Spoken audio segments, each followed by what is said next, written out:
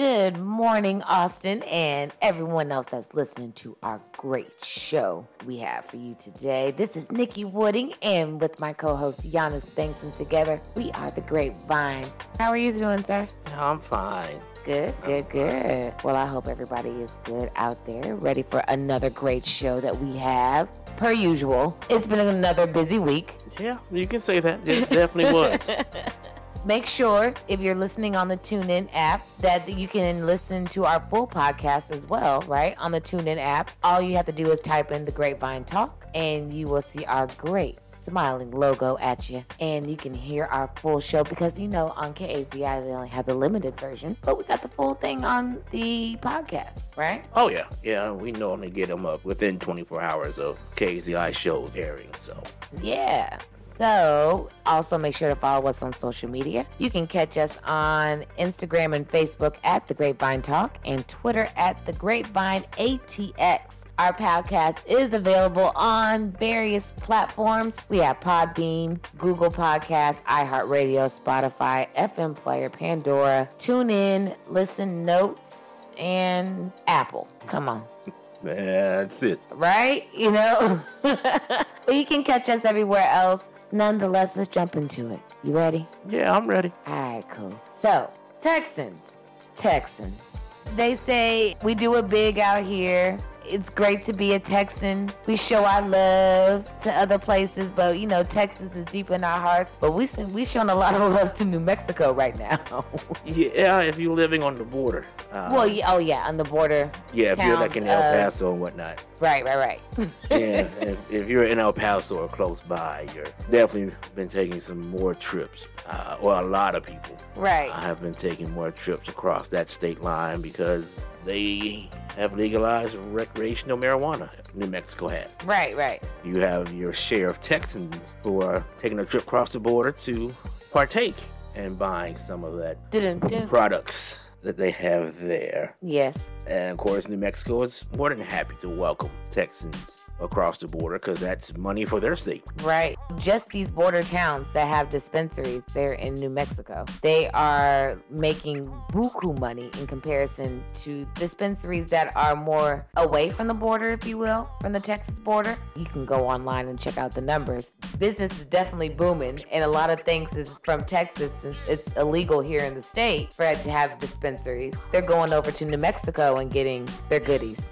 Yeah, they're saying 9.9 million worth of cannabis was sold that first week. $9.9 million or pounds? Yeah, dollars. Oh, okay. $9.9 million in that first week. Right. Alone in that one dispensary or one place in Sunland Park. Pretty much everybody in line there on April 1st was from El Paso. Right. So it's going to bring up that conversation about legalizing it here in Texas. Mm-hmm. Until this leadership changes, I don't see that going too far. Well, I mean, people in the legislature, they may start seeing the benefit of marijuana sales, right? Because it's definitely used in various states as a revenue generating product out there in the state, if you will. And it's worked. Colorado, literally, they were in debt and now they have a surplus. That's just one of the many examples that are out there. So if New Mexico sales continue to go up, I think that it might warrant a second look by politicians. It gets looked at every session, and the House more than likely will pass a bill again this upcoming session to do it. The holdup will forever be Dan Patrick because that's the kind of guy he is. Right. We'll leave it at that. I think until and of course Abbott hasn't said his position on it one way or the other, and then that's the wild card of what he will do. Because if you just change the Senate leadership and it leaves the Senate, Abbott still has the final say. Right. So if you are looking to take the risk to go over there to New Mexico, the Anthony, Texas Police Department, they have said in a statement that if you possess any amount of marijuana in Texas, then we're going to have to arrest you. So you're being put on notice that, look, they're not playing any games. hey, it's a closer access, I guess, for people in the state. I think this is the closest state, right? Yeah, that's the closest state. And of course, I don't know if you've traveled that way lately. There's times where you may not realize you're in New Mexico, no longer in Texas. You may miss that sign. Right. So be careful. You just happen to be on the wrong side of the streets and they catch you with it. Right. There you go. Be careful. If you haven't heard, it wasn't a repeat of the news. There were some more tornadoes that came through the state of Texas this week. There was one that was actually on the news. We watched it develop on the news right outside of Gerald. Yep. That happened. It was right off of Highway 35. If you're familiar with the state, it's the one that runs north and south through the state. It was like a science class. Watching the tornado cloud go literally from the sky to the ground. It was mainly in fields, so there was very limited structural damage, and I don't think there was really any people that were injured or fatalities that were reported. Yeah. So that's a great thing. Yeah, I haven't seen any. Of course, it's always fun to drive right through the place where the tornado is forming. So, that's interesting. But yeah, it's 3 weeks since the tornado hit Round Rock and whatnot? Mm-hmm. When the warning went out here for Travis County and Williamson County area, there were people like, man, I haven't even got my house fixed from the last one. I'm still waiting to get repairs done from that. This is crazy. Yeah. And, thankfully, and the other part that came with it was the hail. I don't know if you saw the pictures of the hail. Yes, did you see how big they were? About 5.5 inches. Like some were bigger than people's hands. Right. Yeah, it was the hail was also another major component. If you didn't get the tornado, a lot of people got the hail. Right. Well, that's a next one for you today. We do send our thoughts and prayers to anyone that was out there, because I know it's traumatizing even seeing something like that. Yeah. Because even watching on the news, my mouth was just on the floor of watching all that happen, and I could imagine the people that were on the highway wondering if they were in the tornado's path, right? Right. Well, yeah, and they had stopped. They blocked off 35. The state troopers did, to try to keep them behind the tornado. So right. They did do a good job of that. But if you're not up front and you're not realizing what's going on, I know a lot of people don't listen to the radio nowadays when they're driving, and shame on y'all. You wouldn't have known that a tornado was coming. So this is just tell your friends they need to listen to more of terrestrial radio or radio stations in the area. Right. That's true. Don't forget to catch us too. That they gotta tune in. Right. Yeah. Speaking of listening to the radio, Greg Abbott, he should be listening to the radio. Ooh. Yeah. So he's made people and both parties upset. Right. Which is kind of hard to do nowadays. Right. That's effort. Yeah, that's effort for real. Right. Last week, he, in his quote-unquote battle for border security or whatever, to secure the border, decided that he's going to add these new inspections on semi-trucks coming from Mexico. Mind you, these trucks are already inspected by the federal government. Right. So they're going through one inspection by the federal government and then has to stop again to do a whole nother inspection by Texas. Okay, so is Abbott saying basically he doesn't trust the federal government's inspection? It's campaign season, so yeah, he's this is Biden just letting folks come over the border all willy-nilly. And so what this did is slowed down the trucks coming across the border. Right. It made a process that was already a couple hours, I think, to be like 10 hours or so to get this done. Truckers were upset. So they've done a barricade of the bridge and are not allowing trucks come through the U.S. side with the goods. Right. Mind you, these are things like avocados, broccoli, peppers, strawberries, tomatoes. There's car parts that will be coming along as well, not just produce. If you are seeing a decline in some of your produce that Not the biscuits again. Maybe not the biscuits, okay. But if you're an avocado fan, if you like tomatoes, right, strawberries, it's that time of year, right? Yeah. Peppers. Well, okay. So you telling me right now, the northern border of the United States, we have truckers complaining about working. And then when the southern border, we have people that are actually working to bring goods across the border. And now Abbott is making it a problem. Yeah. So, these are refrigerated trucks, but of course they run off of diesel, and that extra time waiting exactly caused them to either malfunction or diesel run out. And so you've had customers, according to companies, they've had customers cancel because it's taking days for their goods to arrive. And then, it also extends beyond just produce. Right. Because they have electronics.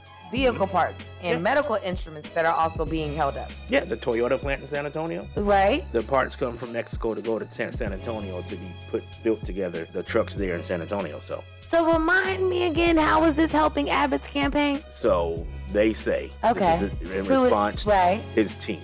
Mm-hmm. This is, I guess, in response to Biden's announcement that he plans to end Title 42, which was a pandemic-era emergency health order that lets federal officials turn away migrants at the border without the chance to request asylum. This is him trying to say, since Biden won't do his job, we'll do it, even though the federal government is still inspecting these vehicles. Yeah, so so how can he make the argument that Biden isn't doing his job when obviously he's doing it before you expected it again? I don't know. This is just ridiculous and a waste of money because, again, this is taxpayer money to send these people out there to re-inspect all of these trucks. Right. Oh, my God. Each inspection takes between 45 minutes and an hour. Right. Good Lord. So that's part of the problem. Let me tell you, he's so exhausting. They're not letting trucks come through the other side either. So they're not getting anything coming into the town. So there's money being lost out as that. So if you see your produce and things, prices going up and you're wondering what's happening, here's why. It's that simple. Like, right. That's why I know. That's why I can not say anything because it's just, Abbott just never ceases to amaze me. That's all. And on Monday, this was over in El Paso, it says from 3 to 5 p.m. that because they've tried to redirect some traffic into the other ports, other bridges, because this is kind of one particular bridge, which is actually the busiest bridge coming in from Mexico. They've tried to redirect some folks going through El Paso and whatnot, but it says the average time for commercial vehicles to cross at the Isleta port of entry peaked around 420 minutes, or if you need help with that, that's 7 hours. Wow. 7 hours you're waiting to get across. Wow. Your day of work is spent waiting to get across. Right. Wow. And this could, at that time, could probably easily have reached the grocery store. Could easily have made it at least to San Antonio. That's 4 hours away. Yeah. Yeah. It could have done that. So you've had Republicans and Democrats alike who are sending letters and saying, hey, this needs to stop. This isn't helping anything at all. Well, let's take it out of Texas for a second, okay? What is going on in New York City? What is the New York state of mind that is going on in New York? So if you have not heard recently, on Tuesday, passengers on a Manhattan-bound train had to dodge bullets while also being blinded by smoke during a Tuesday morning commute. There was also a manhunt for a gunman, and we still are trying to understand what his motives were for this shooting. So it happened just before 8:30 a.m. when the gunman opened 2 smoke grenades, brandished a 99mm handgun, and fired at least 33 times at 10 people, 7 men and 3 women. The 10 people were moved to area hospitals, and an additional 13 people were injured from smoke inhalation. There has been a person of interest that has been identified. His name is Frank James, 62 years old. He is a person believed to have rented a U-Haul that was found in Brooklyn. He has both Wisconsin and Philadelphia addresses. They were able to catch Frank James Wednesday. It's just really weird. They have video of him walking around the subway, and it's even believed that he called in a tip on himself at a McDonald's on 6th Street and 1st Avenue. Yeah, he called and was just like, yeah, I heard you're looking for me. I'm at this McDonald's. When they showed up, he was gone. But they were able to catch him, and he'll have his initial court appearance today in New York City. So we'll see what happens. He's looking at life in prison if convicted, and more information will come out as this goes forward. It's definitely a weird way to wake up and start the morning and hearing that story happening. The day before President Biden, they just had a ceremony on the White House lawn dealing with guns and shooting and trying to do more to stop it, oddly enough. And then this happened Tuesday morning, and you had to check up on friends in the New York area and friends who have friends in the New York area to see how, because this was in Brooklyn, right, where it took place, which is part of what left some folks perplexed, because it was right before Manhattan, and thankfully nobody passed away. A miracle that nobody passed away. The Nets in conjunction with the New York Liberty Foundation, they are donating the Brooklyn Nets. They're donating $50,000 to the victims. I think to help pay like medical costs and things of that nature. So, that's nice of them. And you don't expect to wake up to that stuff. Even more shocking is that the dude is black. That it's not typically if you watch any crime show or whatever, that's not typically a black person's MO, right? Right. So we want our thoughts and prayers extended to those that were injured, for a speedy recovery. I think for a lot of people, it was scary to think that a regular commute could turn into a war zone. I think that when the last time something to this magnitude has happened, it was that the bombing? I think that was the bombing of the train station at the World Trade Center. Yeah. That was the last time. You could look at the Boston Marathon. No, I'm talking about in New York. New York trains. Yeah, there was another bombing attempt that was thwarted a few years after that with a cargo van. Right. Oh, how many years ago was that? I know. Everything's a blur. So, yeah, I think But I think it did. I think it just gave everyone PTSD from that standpoint, because I didn't know. I think that a lot of us didn't know what we were racing for, especially with things that are happening around the world right now. Right. You don't know who's behind things, what their motive is or their motives are. You never know what's going on. So it just felt like it was just a vulnerable time, because like I said, we're just sitting there waiting to see what's going to happen. And like you said, I'm glad there were no fatalities. Right. I know this was definitely traumatizing, or had New Yorkers, not just from 9/11, but they had been instances of people being pushed on the rail tracks. I know. The subway track. So this had folks in New York just like, man, if it ain't one thing, it's now this. Something needs to be done. And thank you for bringing that up, because, that goes back to my original question when we started talking about all this stuff. What is going on in New York? What is the New York state of mind? Because we have that situation where someone was pushing people on the rail tracks. We have this situation, like we were just talking about, with the shooting happening on the train. Don't forget, we had Cuomo, Governor Cuomo and his scandal that happened out there. Right. We had the mayor with his remarks that less skilled or skillless. What was I forgot his exact term. Right. But he talked about the limited skill set of workers, of New York workers. Yeah. Then we have the governor. She is being questioned about ethics. And now we have the lieutenant governor in the scandal, and he's resigned. On Tuesday, the Lieutenant Governor Brian Benjamin, he was arrested and indicted on charges in connection with his alleged participation in a scheme to obtain campaign contributions in exchange for securing a state grant. We had this conversation prior to him resigning, and we were questioning whether he was going to do that or not, just being the fact that I believe he is a candidate for this upcoming election. Well, he still is. Oh, okay.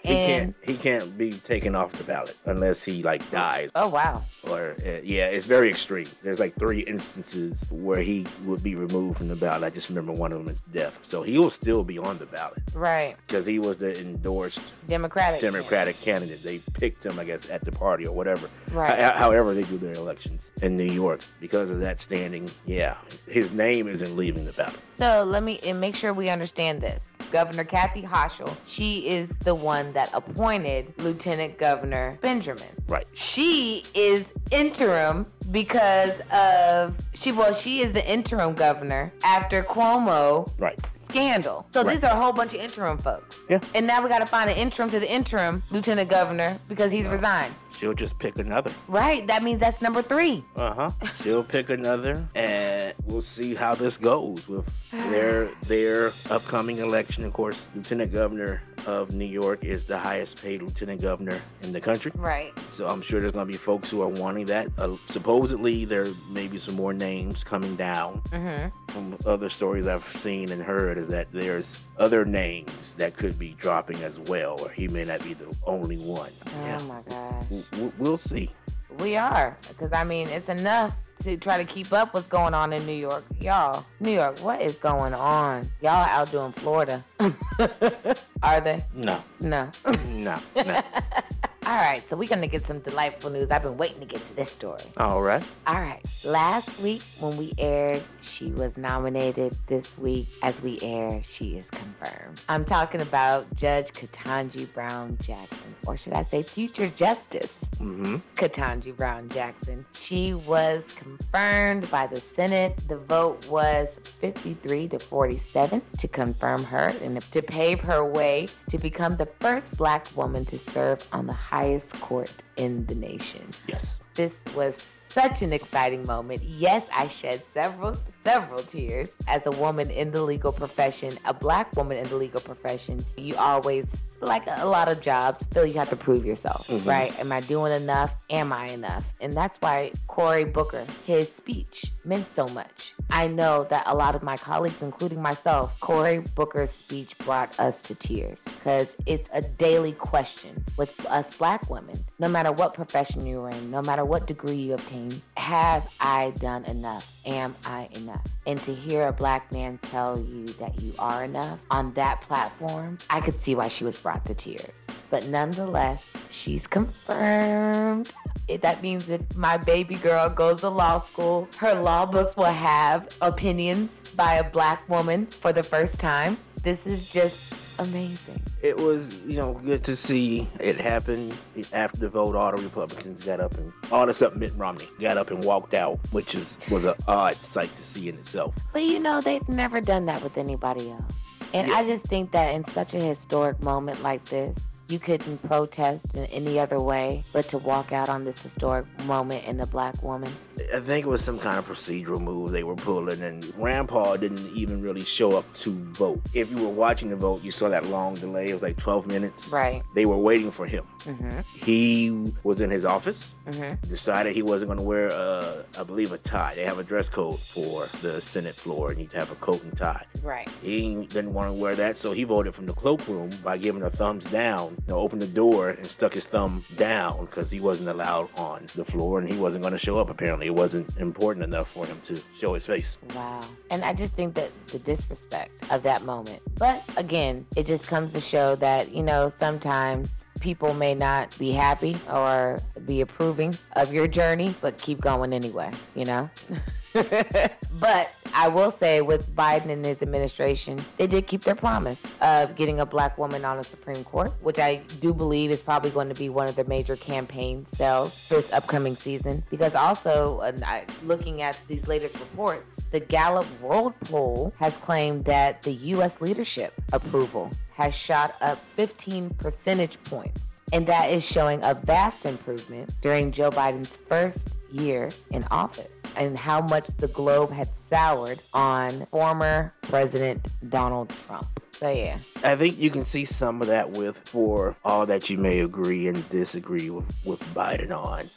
I think a lot of that has been coming from how he's basically rallied the other countries of the world with this Ukraine-Russia situation. Right. Where he's been leading the way. I think that shows respect the other countries have for him. Again, whether you agree with some of the stuff he does or not, this is showing international respect that they're having for the country again, the United States again. Right. So it's him taking that lead with NATO and what have you. So it's a bit of good news for his White House. There's some struggles they're going through domestically.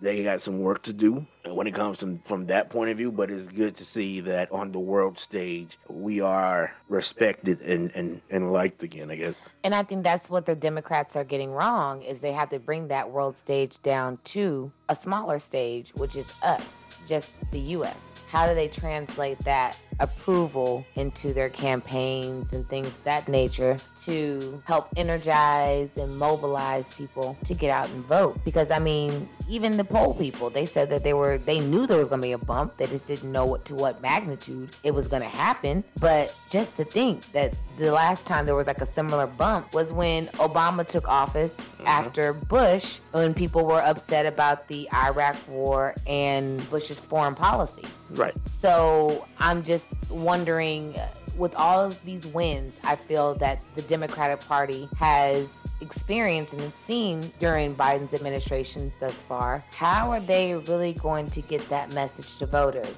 about these successes? Well, the problem is the wins haven't been anything of his major promises, right? Is that true? That's take away the black woman on the Supreme Court, right? I'm about to say, whoa. Which, it's cool. It's great it happened. I mean, but that only happened because they convinced Breyer to retire, right? So, in reality, he hasn't come through with any of his major promises when it came to student loans. He's wiped some of that out in pieces. He's done that, but he talked about a bigger thing to be done. His Build Back America plan, which we know what happened with that, and he's even struggling now to get a second COVID package out that he needs to get out when it comes to some money. Right. The frustration that people are going to have, and do have, is that when he won and you saw that the Democrats had the House and the Senate, people were expecting stuff to happen. Right. And because they saw the past 4 years how parties can fall in line and go along basically with what the president wants when you have control of all chambers, right?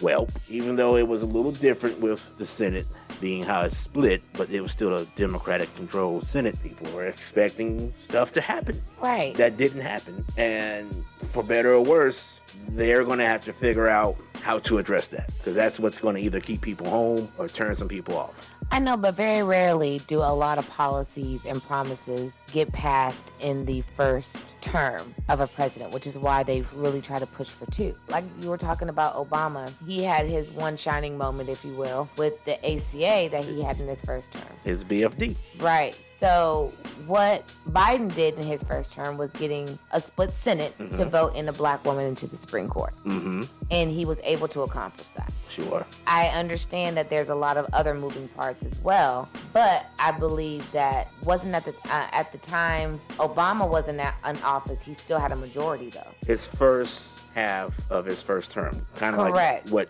Biden has now. So, like I said, it's great that he got the first black woman on the Supreme Court, but with folks looking at inflation and everything else, and he talked about his Build Back Better and how he was going to bring parties together to get this done. That's going to be the problem of, it's great that we got Ketanji done, but that's not going to be the sticking point he's going to need to really get folks excited, because his domestic policy that he wanted to do, because his Build Back Better plan was supposed to be his signature thing, like how President Trump had his tax cuts. Okay. This was supposed to be his signature thing that's going to help the economy to get it going. And it wasn't even stopped by Republicans. It was stopped by two people in his own party. Right. So that's going to be the frustration level people are going to have. That they have to figure out, how are you going to draw people out? What's your messaging going to be to draw folks out? Because so you're just saying that Ketanji, or excuse me, soon to be Justice Ketanji Brown Jackson isn't enough. Correct. I just think that the standard, I don't know where the standard has been raised at some point, but we have to really start looking at all of our successes, because I don't think that just the Build Back Better plan has the magnitude to overshadow every other thing that the Democrats have accomplished. We had the Emmett Till Lynch bill that was gotten through the House. Yep, got it through Congress. Oh, yes, got through Congress. We have, I'm trying to remember everything. I can't right now. I'm on the spot. I should have been ready for this moment. Hold on. Well, but the thing is, we don't have to lay out all that stuff. They have to, right? They're going to have to figure out their messaging. The Emmett Till was a good thing, but folks are still hurting domestically, and that's going to be their problem. What are you doing for my pockets? What are you doing to get, what are you doing for my pockets and get things going back to normal? And that's where they're going to have something. Is it possible that they can get this second COVID deal he's trying to get worked out? It's going to be smaller than what he wanted. It's going to be a lot smaller than what he wanted, and there's still some hangups with that. If he gets that gives him a little some more momentum going into. He got COVID tests to our door. Right, and in order to keep doing that, he needs to get this second part going. I know, right, but like I said, who is setting the bar? His polling, his domestic polling numbers are not they actually pretty. Went up. That's what they're saying in this article, that they're going up. His domestic or his international? Domestic. His domestic, he's still struggling. Now, he's going to have a bump from Ketanji, but they're going to have to do something to get folks energized and wanting to, because he's not on the ballot this election. Right. It's the folks in places that he needs to either maintain and pick up. Right, and I think that their focus of their campaign should be how they have helped something like the infrastructure bill go through, how they helped the Emmett Till bill go through, how they helped Ketanji Brown get confirmed. That is the platform that I think that they should take. But I'm not a campaign strategist. I just feel that, like I said, the Democrats do a horrible job of highlighting their successes and really making sure that the American people are aware of what they may consider small might be something impactful for another voter. Mm-hmm. I don't know. I am Giannis Banks. I'm here with Nikki Wooding, just in case y'all forgot who we were. Damn, that would have been quick. Yeah, well, short-term memory, man. I forget names in 30 seconds after you tell me a name, so... Really? Girl, I don't remember names. Huh. I gotta be focused, like hyper-focused to remember somebody's name. It's serious. I'm glad you remember me every week. Yeah, well, I use your name every week, so Okay. it helps. Okay. It helps. Let's get into your legal minute. Okay, so the jurors in Michigan acquitted 2 men of conspiring to kidnap Michigan Governor Gretchen Whitmer. So you remember back during COVID, they threatened to kidnap the governor because they didn't agree with her policy. Now the names were Daniel Harris, Daniel Caserta, Adam Fox, and Barry Croft, and they called themselves the Wolverine Watchmen. They were members of a self-styled militia group, and they practiced paramilitary training. The 2 men, Daniel Harris and Daniel Caserta, they were the 2 that were acquitted. They're going to go free. Adam Fox and Barry Croft, the jury was deadlocked, so they have to retry them. What the defense was saying is that a government informant entrapped them, and despite them talking a tough game while they were under the influence, they didn't do anything.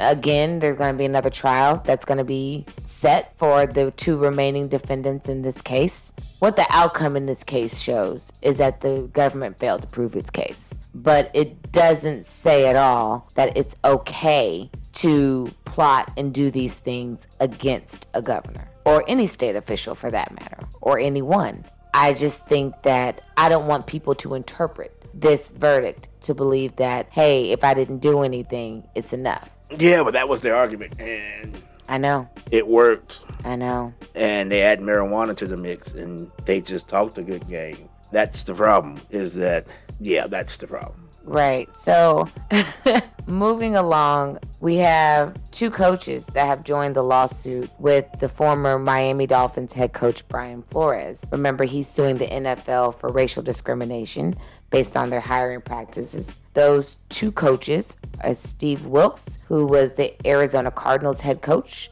in 2018, and Ray Horton, an NFL assistant since 1994, who actually interviewed for the Tennessee Titans head coaching job in 2016. They allege in the amended complaint that the Texans retaliated against Flores by removing him from consideration for their head coaching vacancy due to his decision to file this action. So they amended it to include that recent situation as well. The amended lawsuit was filed in the Southern District of New York and is asking for transparency in NFL hiring, incentives for hiring black coaches, and increased visibility for black assistant coaches. Yeah, the Wilkes thing was curious to a lot of people because he was just there for 1 year. Mm-hmm. He went 3-13. Mm-hmm. They fired him, brought in Cliff Kingsbury, and drafted the quarterback they got now, whose name has just slipped my mind, but that's fine. Mm-hmm. He wasn't given a chance to even rebuild the team. Right. He was like, I was just a bridge coach till you got this guy you want. And there's a lot of people who were rubbing their head like, really, 1 year? They were 3-13, but they weren't that bad. Right. He needed a chance to rebuild it, right? Not at all. Program.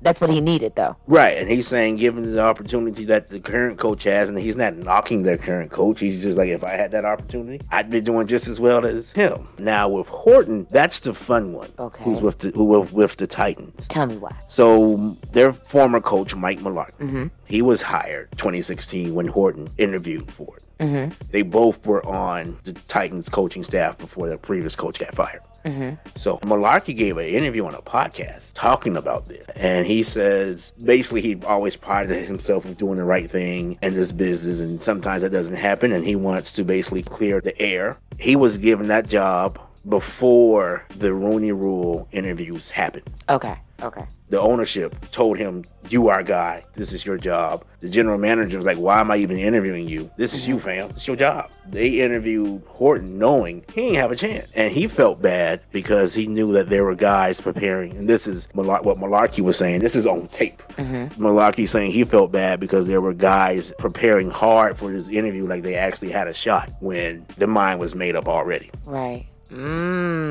This case just keeps getting juicier and juicier. And I don't think this is the end of these two coaches joining the case. I think there'll be more, and there's going to be more things that come out. Yeah, I believe there was another, and I haven't seen much about it, but I believe there also was a woman who has joined the case as well. Right. So yeah, there will be more. Right. All right. So I want to also spotlight this case as well. His name is Emmanuel Fair, and he is suing the city of Seattle because he spent more than 8 years in a Seattle jail without a conviction for murder because he was at a party where he was the only African-American male.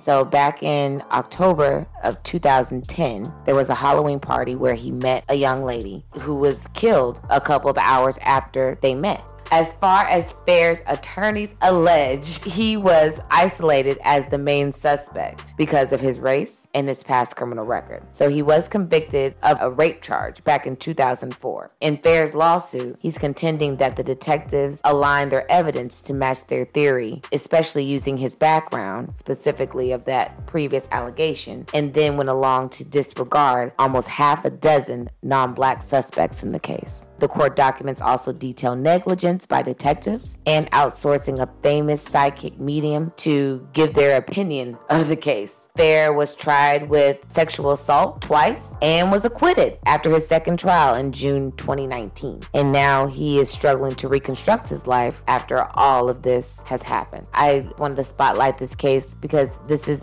unfortunately not a lone situation, because we have heard plenty of situations where black men and women have been in jail for plenty of years without a conviction. If you remember the story of Broder, he was in jail, and then, matter of fact, when he got back out, he committed suicide when he was released from jail. And you can see, like I said a minute ago, when he was saying in his lawsuit that he's trying to reconstruct his life and see what that looks like on the outside of the prison cell. You know, that is a true issue that a lot of people face when they do leave the prison or the jailhouse. I am going to watch this case to see what retribution that he gets for this time that he has spent in jail for literally nothing. The arresting officer told him or mentioned that when you brought race into it, the officer during the investigation mentioned he seemed suspicious because he was the only black guy at the party. Yeah, there was a lot of evidence that just didn't add up, and yeah, it's a case to pay attention to. Okay, and last but not least, as far as cases to pay attention to, so a Moscow court declined an appeal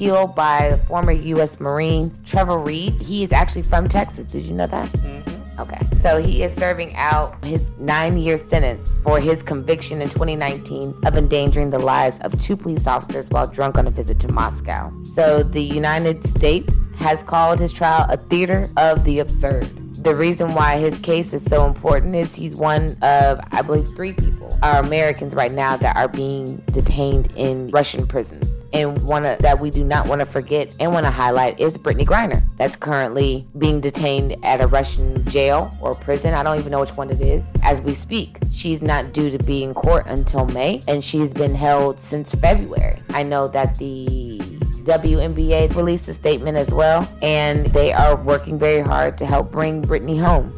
And I just want to make sure that these stories do stay on the forefront, especially Brittany, because it's been a constant issue within media that black women during their plights, they don't get as much acknowledgement and media time as other people do. So we want to make sure that our sister knows that she is being lifted in prayer if she ever hears our show, but at the same time that our community, we stay abreast of what's going on, even if it is international. Okay, that was my legal minute. I think I'm done. That was all that I had today. All right. Yeah. You know, she played for the Phoenix Mercury. Right. But you know, also in Phoenix, what's going on is the head coach, Monty Williams, is the coach of the year. Yes. Well, yeah, he's the coach of the year as voted by the NBA Coaches Association, which is no slight. It's a big deal. The NBA will do their coach of the year later on in the playoffs. So he could get a double. Right. we'll see. But yeah, congrats to him. Phoenix played hard this year. I ain't watched none of the games, but from the highlights I've seen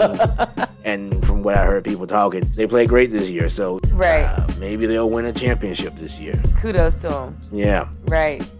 I ain't gonna lie. I didn't watch any of the games. I'm sorry. I can't attest for all that, but yes.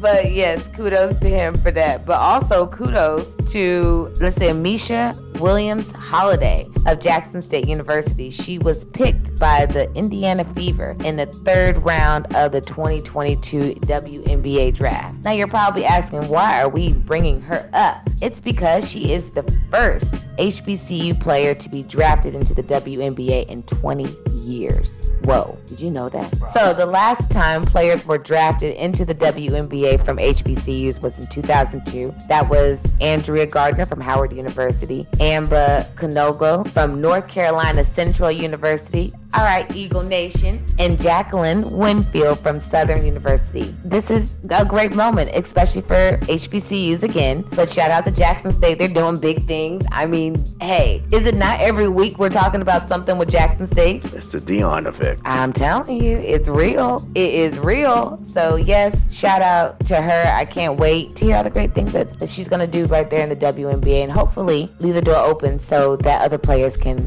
follow behind her. All right, so you got to take this story because I'm still trying to understand what is going on. If you haven't heard, recently there was a death in the NFL with Dwayne Haskins. Yeah, it was a tragic story. He was drafted by the Washington Commanders.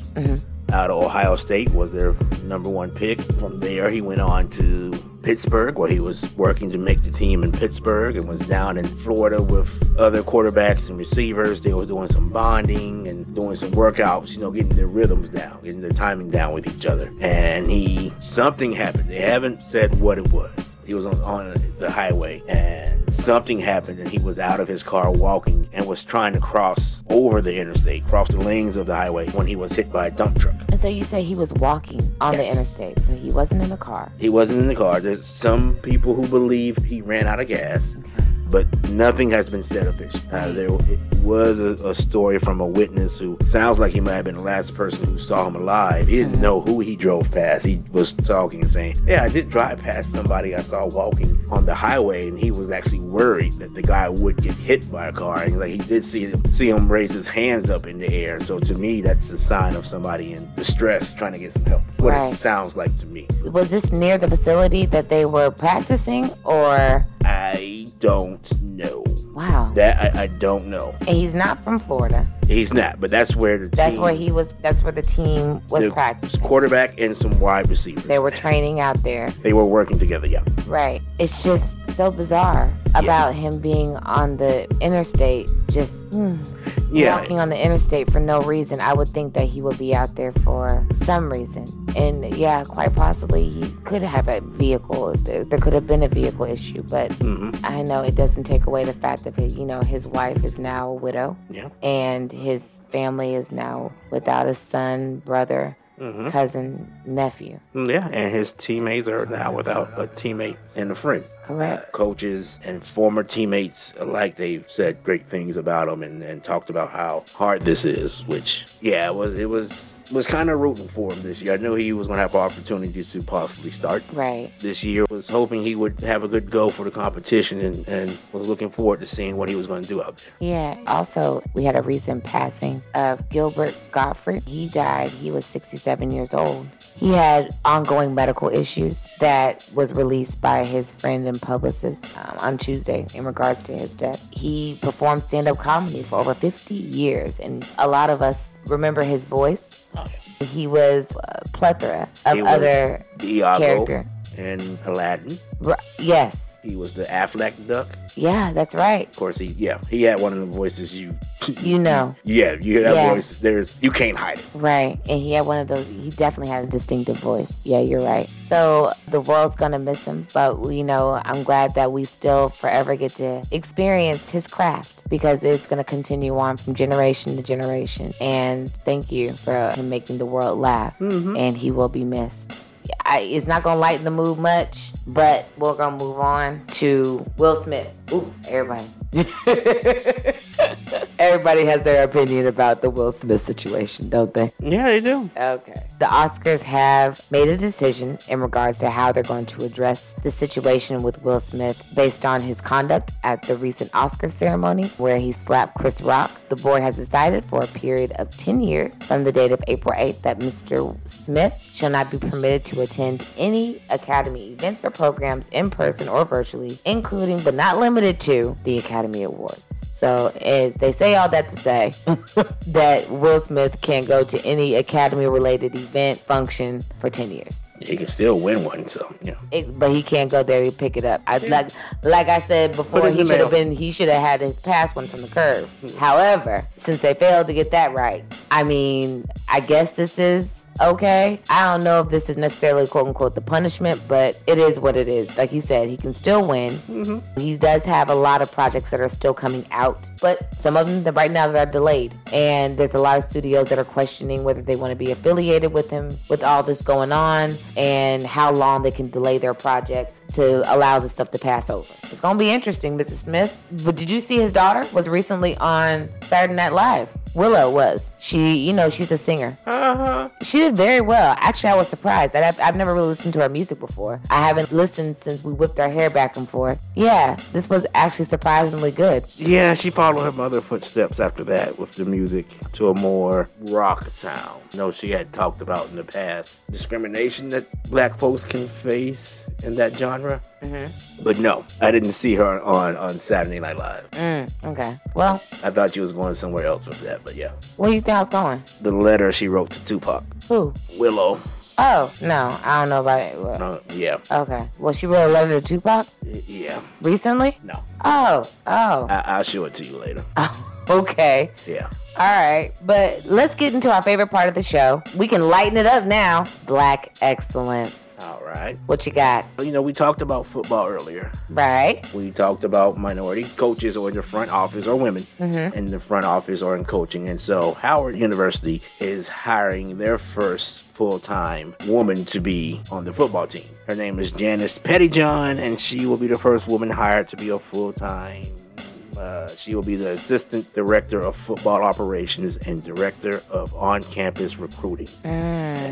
Well, congratulations. She's 22 years old and is fresh out of college. Wow. And she's the Assistant Director of Football Operations. Oh, wow. Well, congratulations to her. And I guess we're going to stay in football news for a second because did you know Colin Kaepernick, he has a new children's book out. He has released a book called I Color Myself Different, and it chronicles his personal life journey of what it was like to identify himself as a black boy growing up in a white adoptive family. The lesson he learned during drawing assignment, coupled with his love for reading as a child, speaks to Kaepernick's goal of representing blackness in his book.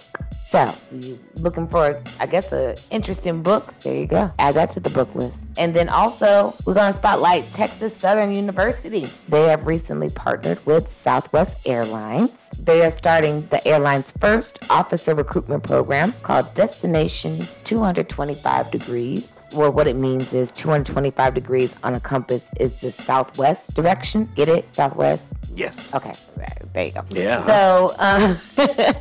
So the program was developed to lead aspiring pilots to Southwest Airlines. Through this agreement, they will be the only school in Texas that offers a combined Bachelor's of Science degree in Aviation Science Management and, beginning just 6 years ago, a Bachelor's of Science degree as a professional pilot. So we've heard that there's been a lot of discussion as well that there is a need for an increase of diverse pilots. I think that this is a program that's definitely going to fulfill that need. Hey. We're looking to see what this program brings to cockpits around the world. Fly those friendly skies.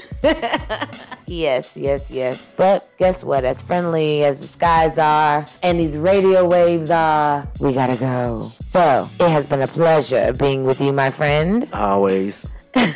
And with you. Oh, I should say it's been a pleasure to be with you too, I guess. Yeah. Why are you saying it like that? It was. I'm joking. Okay, I could have busted out with some Prairie View news because I was actually ready. But you know what? I'll save it for next week. Okay. I might have a whole Prairie View segment. Yeah, we'll see how much of that makes you forget who does the editing. So yeah. Wow. See what I go through, y'all? Okay. But anyway, thanks for listening. It's been, of course, a pleasure to chat with all of you Yes. We will be here again next week on Thursday at 9 o'clock. That's Central Standard Time. You are tuned in to The Grapevine. Yep. And don't forget to follow us on Facebook, Twitter, and Instagram. That too. With Facebook and Instagram as The Grapevine Talk, and Twitter with The Grapevine ATX. That's us. So, yeah, give us a shout. If you got something you want to hear us talk about, shoot us a message. All right. With that being said, Let's sign off. we gone. All right.